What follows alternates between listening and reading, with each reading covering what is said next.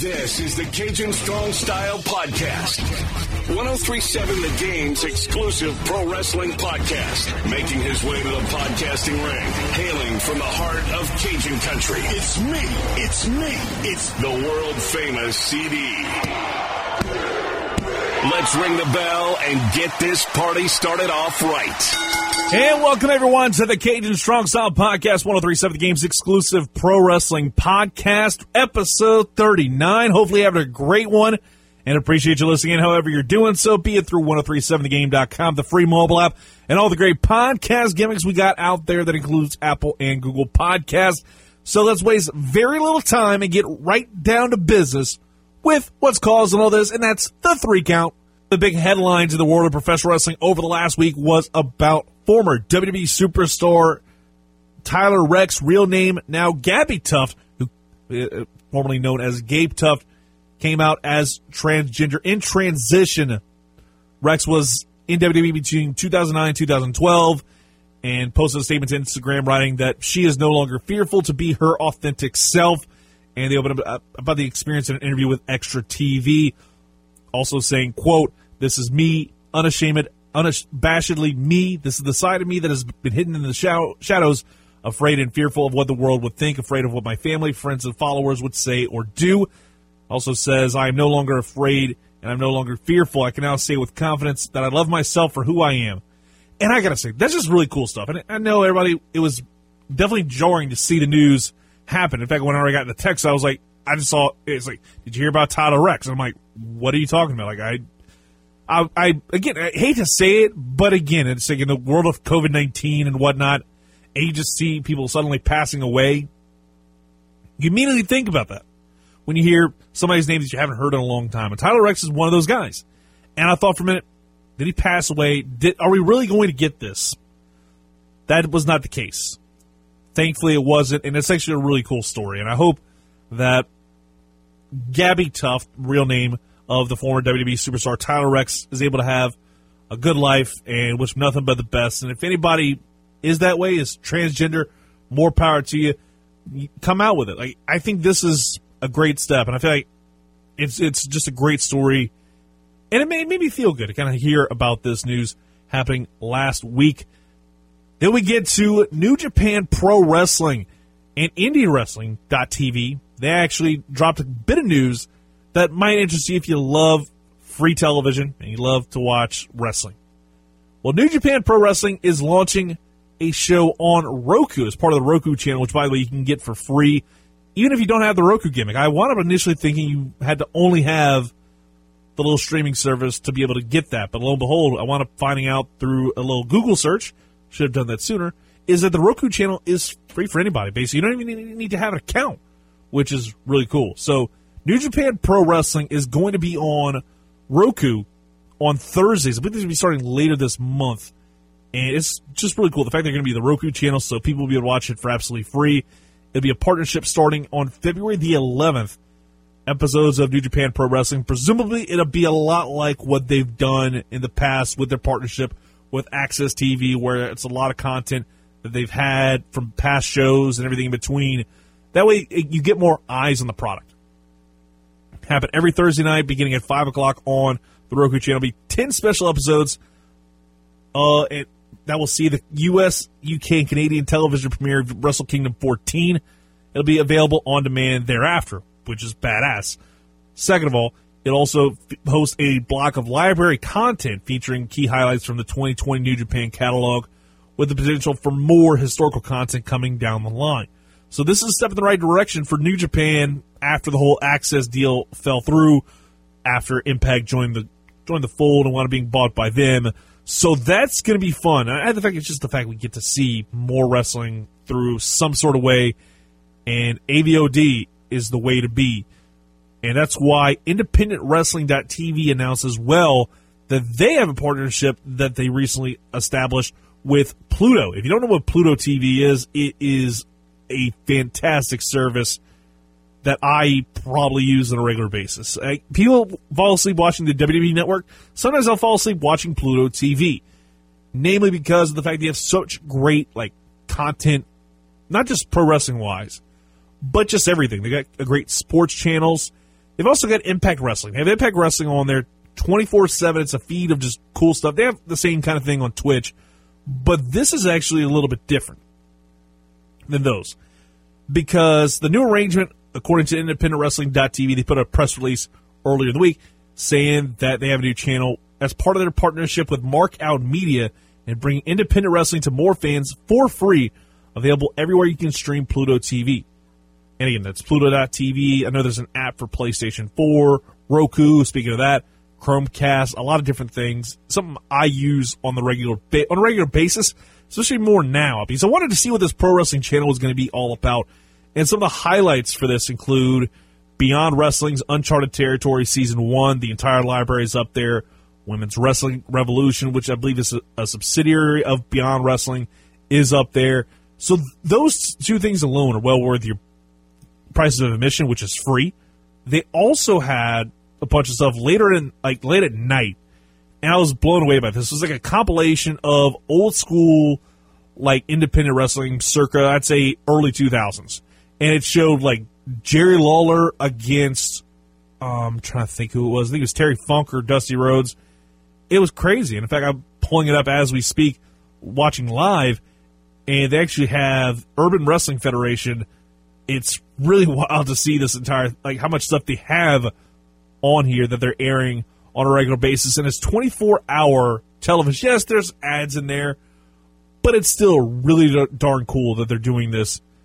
And we're seeing more independent wrestling be able to be kind of consumed for free.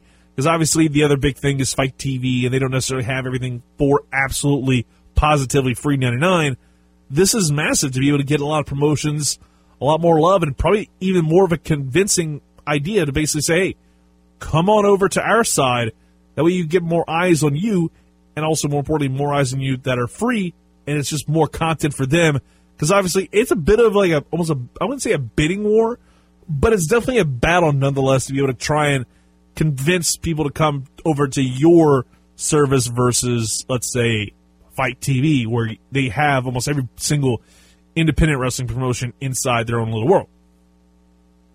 And the final bit of news involves the sport of pro wrestling with the WWE, and that is Lars Sullivan, Steve Cutler both got released to very, very different reasons. And according to reports, Lars Sullivan apparently actually no-showed a TV taping, and that's a big reason why he wanted being released, and also his push came to a screeching halt. I didn't even realize he was having a push, considering the fact of how many times he's shown up, disappeared. He's been very much almost persona non grata with the WWE.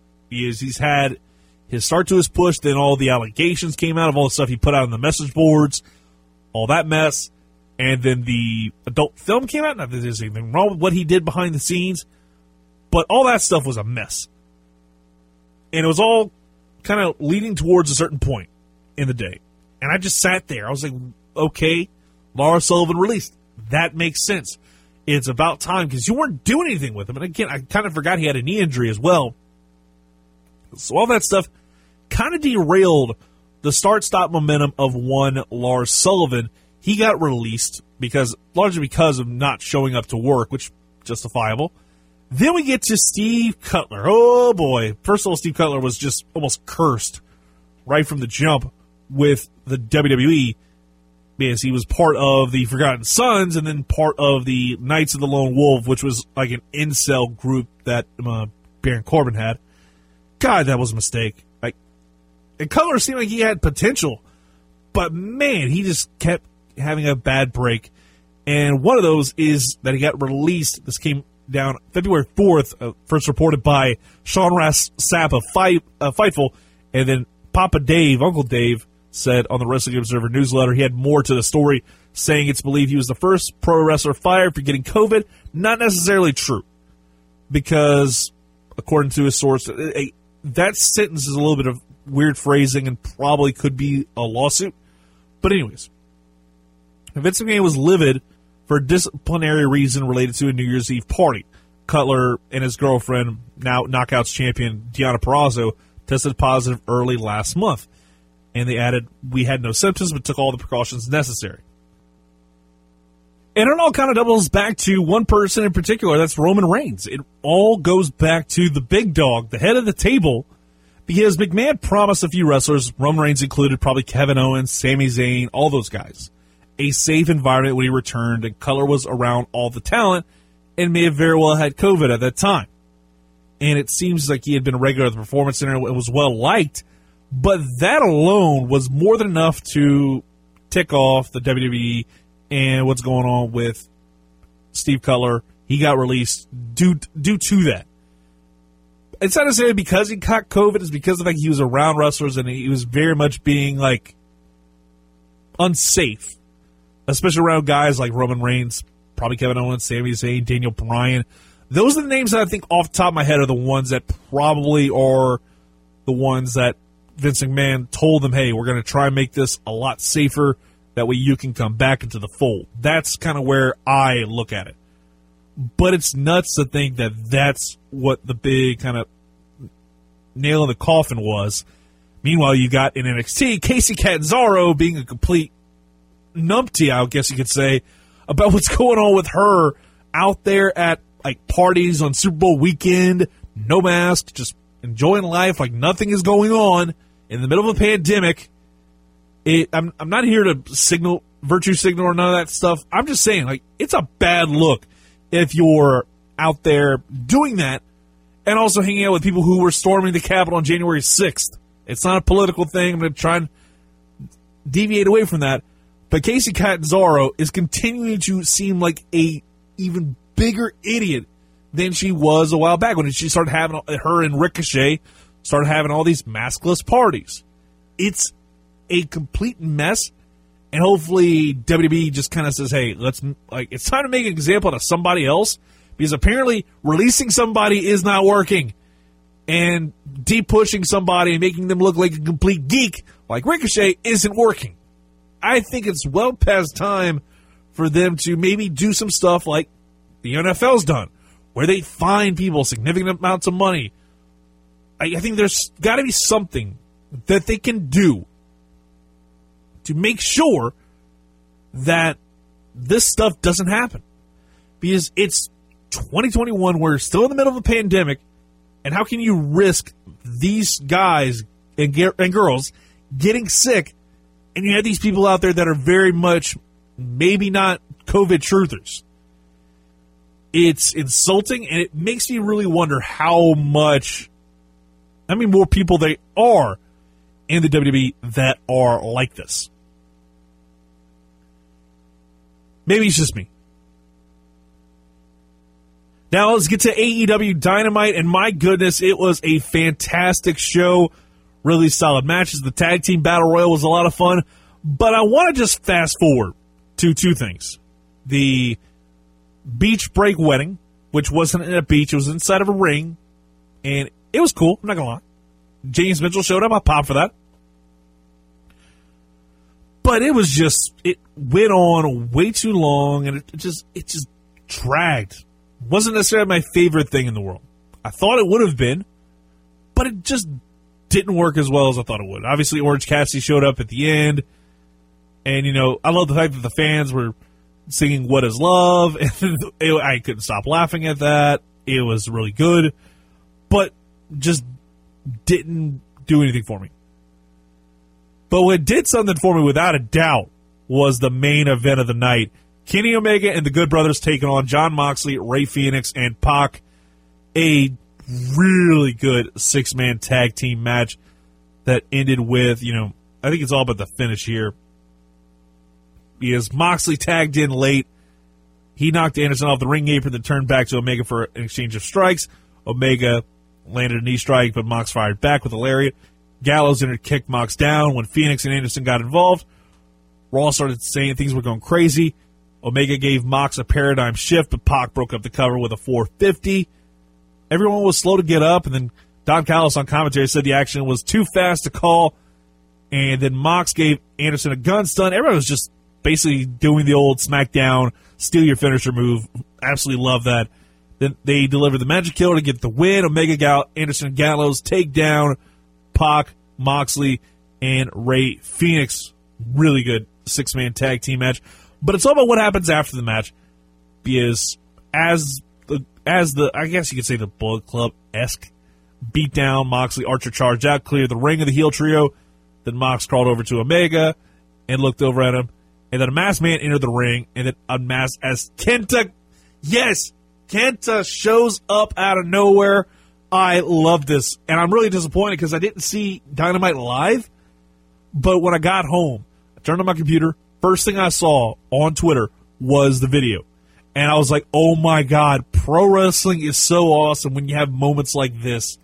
It's the moments of that where you're just, oh my God, I can't believe they actually opened up the forbidden door. This was what you wanted this entire time. It's all what you wanted.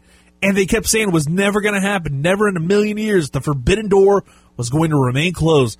Well, it's wide open now, baby. And I am all the way here for it. I'm just absolutely killing it.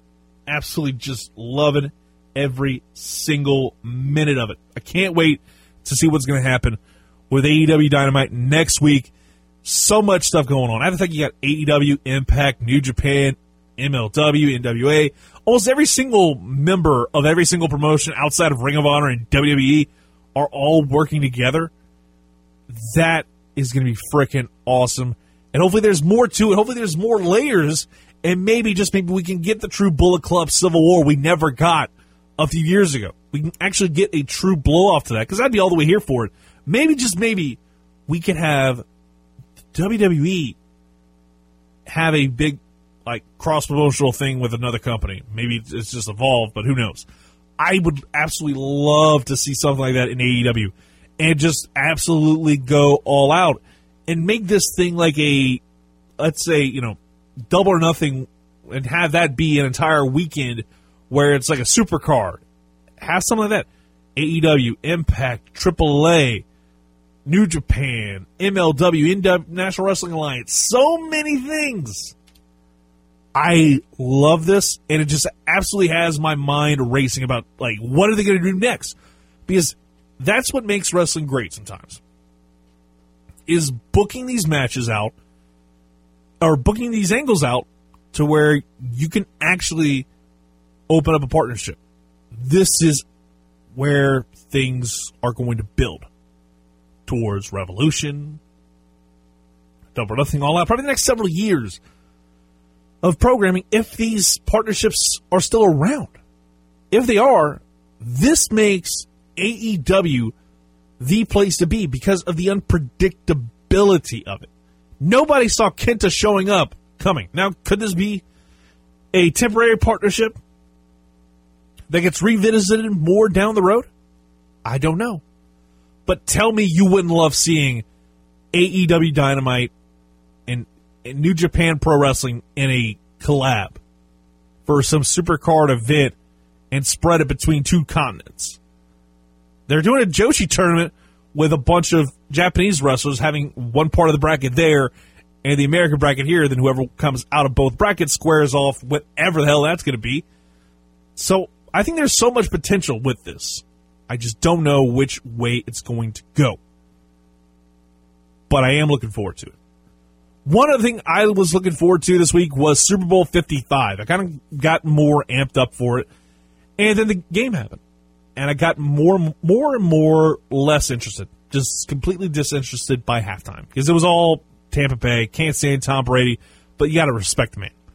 So after the halftime performance with The Weeknd, which, by the way, was an absolute mess and then some, I got dizzy at one point watching him inside the room with the mirrors and all that. That was a mistake. I wanted to do something.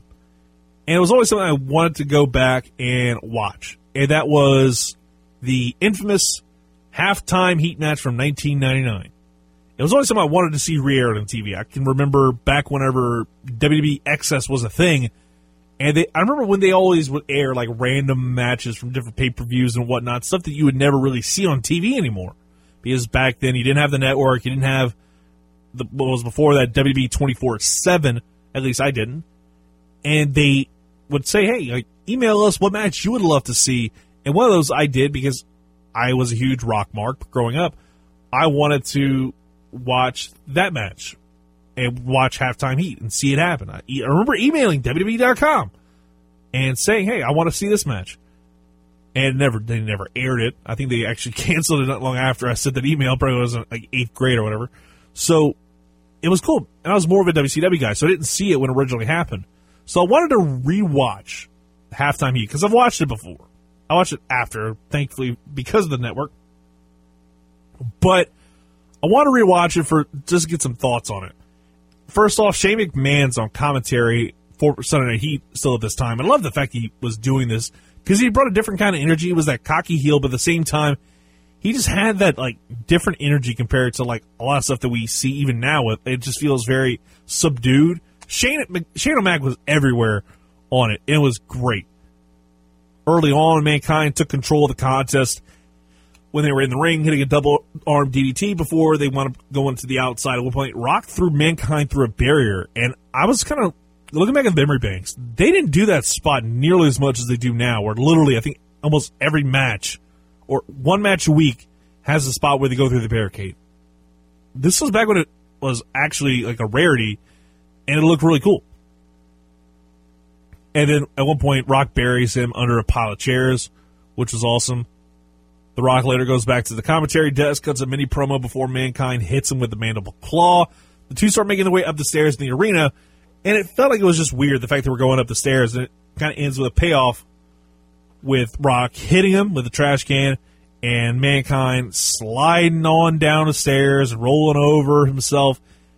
Vince's commentary was great as well throughout here because he was doing the commentary from the empty arena match, and he had so much fun with it. You could tell he was having himself an absolute ball. And then you wind up seeing them go all the way to the back in the concession stand. Rock tries putting Foley on the stove, and he does. There's like obvious sound effect of the sound of just the heat off the stove or whatever it was. I think maybe a pizza oven. But I like that. Later on, Rock hits him with the popcorn. We've seen that clip umpteen million times. The fight goes into catering. It becomes a complete food fight. But it's really cool seeing more people like backstage. I couldn't quite get every single person. But I think you at least had Michael Hayes in there somewhere. And I laughed at that. Then you had, them wind up in an office, and The Rock beats him up with a phone and eventually strangles him with a phone cord. Remember when that was a thing? Mankind winds up building momentum, and they brawl throughout the arena, show a wide shot, and there's a forklift to be lifted up. It's obviously foreshadowing. Mankind puts the mandible claw on The Rock once again, and it sets up The Rock to be pinned underneath the forklift. Love the finish of that, by the way. And Mankind becomes a WWF champion for the second time in his career. It wasn't a technical masterpiece by any means, but it was still entertaining.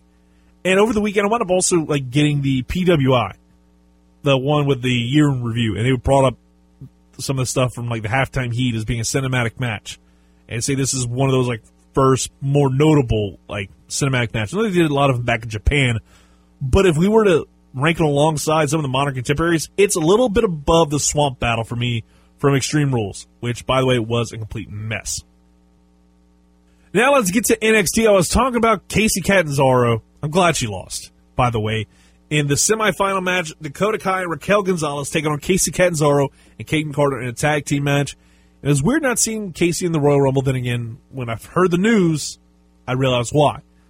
Really solid match between the two. Great hot tag sequence with Catanzaro attacking Kai after the commercial break. She also got up on a truss to hit a cross body on Kai and Gonzalez. And she treated both like a Ninja Warrior course to a certain extent. She ran off their back, climbed up the damn thing, and hit the crossbody. Really freaking awesome spot. Catanzaro hits a top rope twisting moonsault for 2.9 count. It looked like she over-rotated a little bit, but it was still a cool spot nonetheless. Then Gonzalez really powers out the match, gets her team to the finals with a chokeslam on Catanzaro to take on the winner of Shotzi Blackheart and Amber Moon versus Candice LeRae and Indy Hartwell. That match is going to be next week, or should I say this Wednesday, and the winner will face off against Gonzalez and Kai at Vengeance Day, which is the dumbest idea for a pay-per-view card of all time. And that was, instead of calling it Valentine's Day Massacre, you could have called it that as opposed to freaking Vengeance Day. Come on now. After the match, they cut to the crowd, I guess you could say. They also cut to the announce team, and they show Wade Barrett being introduced as a United States citizen. Really cool for them to mention that, and that's awesome to see Wade Barrett be a United States citizen after almost well over a decade being in the States after being part of WWE for a good while, and now he's back over there. Really cool stuff. Then we get an interesting matchup. Leon Ruff taking on Austin Theory. Not a fan of Theory's new entrance music, but, you know, it is what it is. I'm never going to outright hate on somebody for a entrance music. But the thing I'm questioning and just very much frustrated about is the fact that Leon Ruff, is already back to being a jobber. Yes, he came out with the no entrance job intro, and it was like, okay, this is weird, because remember, this guy was an NXT North American champion about, 3 months ago. Or 2 months ago, something like that. Anyways, then you have Ruff. He gets some momentum back after stopping Gargano from interfering twice, laying him out with a big punch. LeRae and Indy come out to help Gargano, but Moon and Blackheart fight to the back, and then they all got to leave the ringside area. And that gives Ruff a chance to pay homage to Eddie Guerrero by acting like he got hit by Gargano, and that gets Johnny ejected. And obviously, he's upset about it. But it wasn't enough, though, with Theory still coming away with the win after the ATL, which is a badass move to begin with. Really cool stuff here. And it continued to make me think, Ruff doesn't have, an end game now, and he's looking like a jobber again. Hopefully there's more to the story with Gargano versus Ruff, but doesn't seem likely, especially now that it came out later on that Gargano is going to be facing off against Kushida at Vengeance Day, which is still a bad name. But one thing that's not bad is Tian Sha and the origin story. They had the little video package where it had different animation styles. Just blew me away, and I completely remember why I love this gimmick. Because it is Lucha Underground anime story style. Building a character this way is going to be so cool, and if you keep it on NXT, and they should, it's going to be awesome once it actually debuts. A lot like what we saw with Karrion Kross and Scarlett Bordeaux with how they debuted. This is going to be so much fun. I cannot wait for this gimmick to actually happen. Then we get to the Dusty Cup quarterfinals. Lucha House Party versus Legado del Fantasma. And this was nuts, especially after the commercial break. You had a move where Grand Metalik hit a Hurricane Rana on Mendoza to the outside, followed by a moonsault by Dorado. This was like a fast-paced, X Division circa 2009 match. Absolutely badass. Loved it. And the finish was Mendoza hitting the high-low to allow Wild and Mendoza to advance and be taking on the MSK, the former Rascals, inside the semifinals for the Dusty Cup. Then you get later on Edge showing up to NXT. The segment opens up with Dunn, Lorcan, and Birch, not the law offices, but this group, which doesn't have a stable name. I thought they would have, but it is what it is. All three of them come out, and Dunn calls out Finn Balor, saying he sent a message to Finn Balor, who comes out and says that Dunn's chance to be the man will be at TakeOver's Vengeance Day, which, again, hate the name. The fact they kept bringing it up every night is maybe get more frustrated because we don't get to see a Valentine's Day Massacre in 2021. The name would have made so much more sense. But, apparently Massacre isn't a good word to say in 2021. Whatever. So after Finn talks his stuff, Edge comes out. Weird that I saw the Raw logo, even though technically he's more of a free agent. And Edge basically put over NXT like crazy, saying that they gave him back his energy and gave him back his smile. And Edge says that NXT focuses on the second W in WWE. Great line, by the way. He sees fire and hunger in the eyes of the guys in NXT and mentions that their fire relit the passion he has for this business. Edge and teases he wants to challenge the NXT champion, no matter who it is, after the pay-per-view. And it was so cool. The fans just absolutely lost their mind with this tease. Now, mind you, I think he's going to continue to tease whoever he's going to face off against. I would love to see the NXT title match be on Mania. And again, it needs to be Edge losing, giving a big rub to Balor or Pete Dunne or whoever it's going to be, because that would be a massive move for WrestleMania. Because I don't want to see Edge lose to McIntyre or Reigns, because it does nobody any good. Reigns is already the most over person in the company. Drew McIntyre's already beaten damn near everybody, and it just doesn't fit him that well. It's like you have to shift somebody to being a heel. I would much rather see Edge be babyface against Finn or Dunn versus be a tweener against McIntyre or have to be the white meat babyface against Roman Reigns who does the job. Because we don't think that, Roman's going to lose, right? Right? Anyways, then we get to another women's match, which is really quick, with Toni Storm squashing Jessica Maya, who apparently is a new member of the Robert Stone brand. Don't like the gear. Felt like she was wearing like a trash bag. But it was very strange. So we had that happen. And then the match ends with, Mercedes Martinez coming out. It's a full Pier 6 brawl. Io Shirai comes out to watch the fight and then gets in on the fun with a moonsault to the outside to Martinez and Storm, all confirming a triple threat match for the NXT Women's Championship. Then we get to the NXT Cruiserweight title match, which was really good, by the way. It was a little short, but it was really cool. And they also had different subplots to it. Santos Escobar wound up pertaining against Kurt Stallion, who apparently is a really weird cat. I found that out after doing some Googling because I'd never really known much about Kurt Stallion. The name's awesome, but, whatever. And then they show Cross backstage talking with Edge in the parking lot, saying he'll take back the NXT title that he never lost, but he was also probably going to face off against Santos Escobar. I almost said Ojio de Fantasma. That's not his name. It's not his name anymore. Anyways, so Tommaso Ciampa and Timothy Thatcher are going to main event against Adam Cole and Roderick Strong. And this match ruled. Probably my favorite match of the week, no doubt. The hard-hitting, no-nonsense style of Ciampa and Thatcher was phenomenal, alongside the typical UE match we see with the Undisputed Era. Ciampa and Strong started exchanging blows midway through the match, and they looked stiff, and I loved it. I love hard-hitting matches, and this was another highlight reel one. Winced a lot at the Ushigoroshi on Ciampa after his neck injury. The way it hit, I was like, ugh. Definitely not a fan of that. Strong had a really cool counter of the Fujiwara armbar with a nice roll-up. Strong had another great counter of the fairy tale ending, hitting an angle slam. It was really smooth. Again, Strong's probably one of the most underrated guys on the roster. He definitely deserves so much more love. And then Tommaso Ciampa hits the Willow's Bell, punches a ticket to the semis against grizzled young vets. Fantastic show all the way around. Now let's get to something completely different and get to WWE and their year-end call reporting record results for 2020 and looking ahead to 2021. We start off with the revenue, 230, excuse me.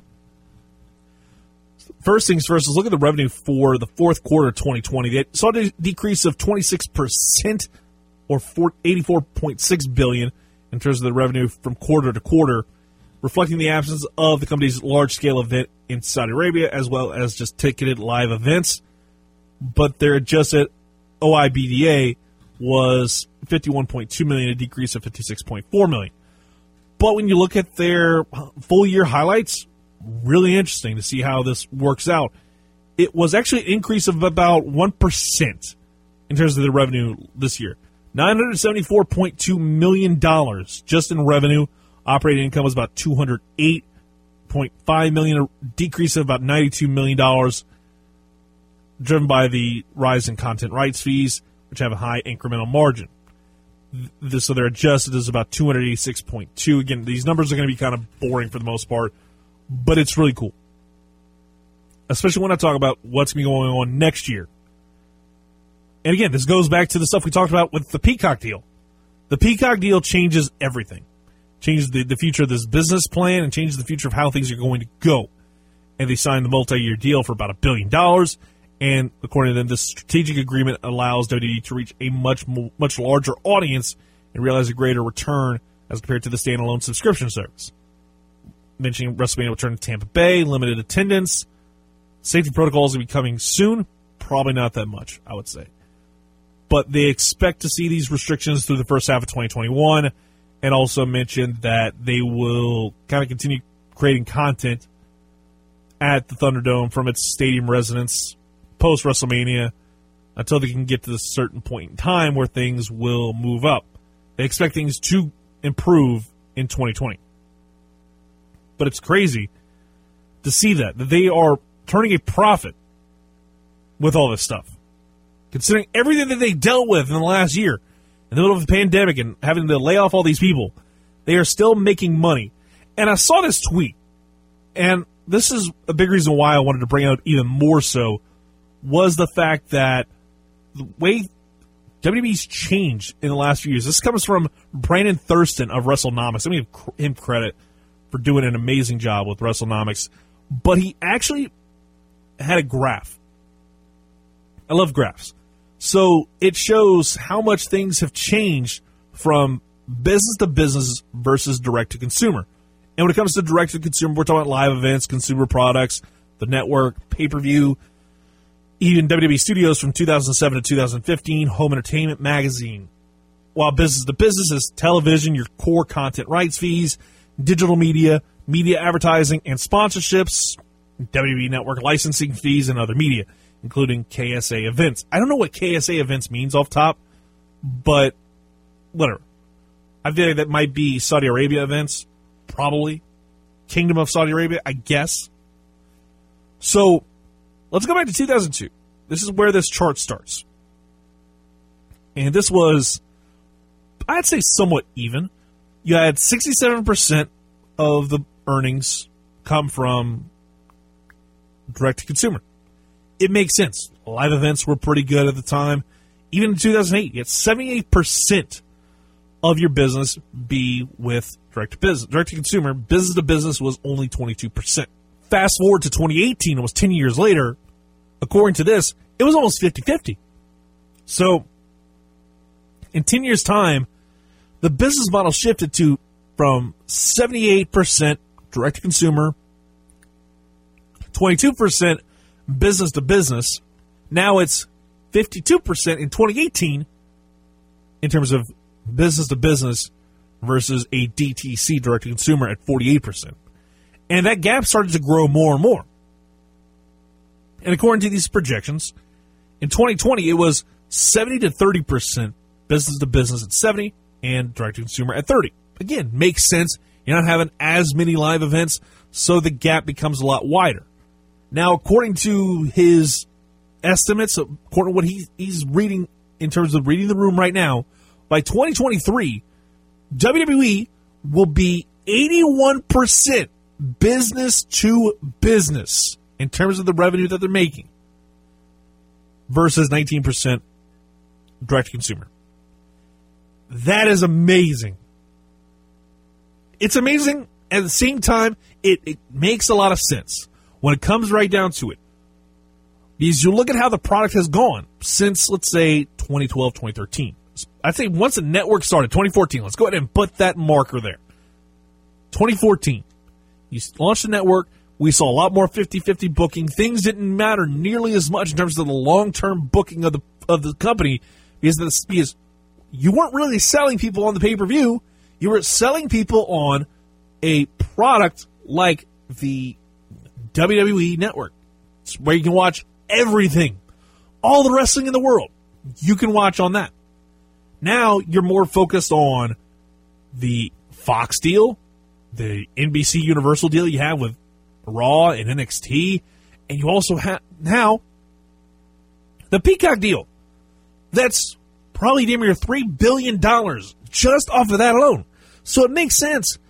But now, and people want to complain about this, but at the end of the day, Vince McMahon's a freaking genius when it comes to making money. Think about this statement. Within the next 3 years, a little over 80% of his profits, his revenue, is going to be strictly from business-to-business work. Now, Vince McMahon, in his own unique way, doesn't have to do wrestling anymore. He's now is just creating content. He's turned WWE from being a wrestling company into a content farming machine. Tons of great content is on the network. Tens of thousands of hours, which you probably may have watched, maybe like a small smidgen of it. a little bit of it. Tell me you wouldn't want a piece of that pie. I'm looking forward to seeing how this whole thing goes going forward. Because based off of this trend, the WWE is more focused on making business-to-business deals. Direct-to-consumer is going to become a secondary, if not tertiary thing. Because of the fact that live events are starting to go away. They were already starting to go away pre-pandemic. If you're in Lafayette, you know that Cajun Dome shows, those probably aren't going to be a thing anymore because you sat on your hands on Monday Night Raw in 2019. But also the fact that the WWE is not doing live events anymore. They are more focused on making the dollar bills, y'all, from business to business versus direct consumer. That's not a bad thing in terms of the way WWE is going to be able to exist in this current landscape. It's a bad thing for wrestling fans who love WWE because it's clear with this model, they do not give a you-know-what about giving the consumer what they want. It's all about getting business to business, getting these rights fees, because they're following the same model different sports franchises have. Because guess what? Look at what the NFL just had in their season. Billions, with a B, billions of dollars thrown their way. I am absolutely looking forward to seeing how this whole thing pans out, because the WWE may be the smartest people in the room when it comes right down to it. Appreciate you listening in to the Cajun Strong Style podcast. Make sure you leave a review. 5 stars, 6 stars if you're in the Tokyo Dome. I'll be back with you next week with another brand new edition of the Cajun Strong Style podcast. And by the way, let me just say this real quick. We were going to do tier list. We're going to do tier list starting next week. A lot of stuff happened in this past week in wrestling, and just life in general was crazy. We're going to do it next week, starting with The Undertaker. We're going to do The Undertaker tier list next week, so make sure you keep it locked right here for that on the Cajun Strong Style podcast, which is a lot like AEW over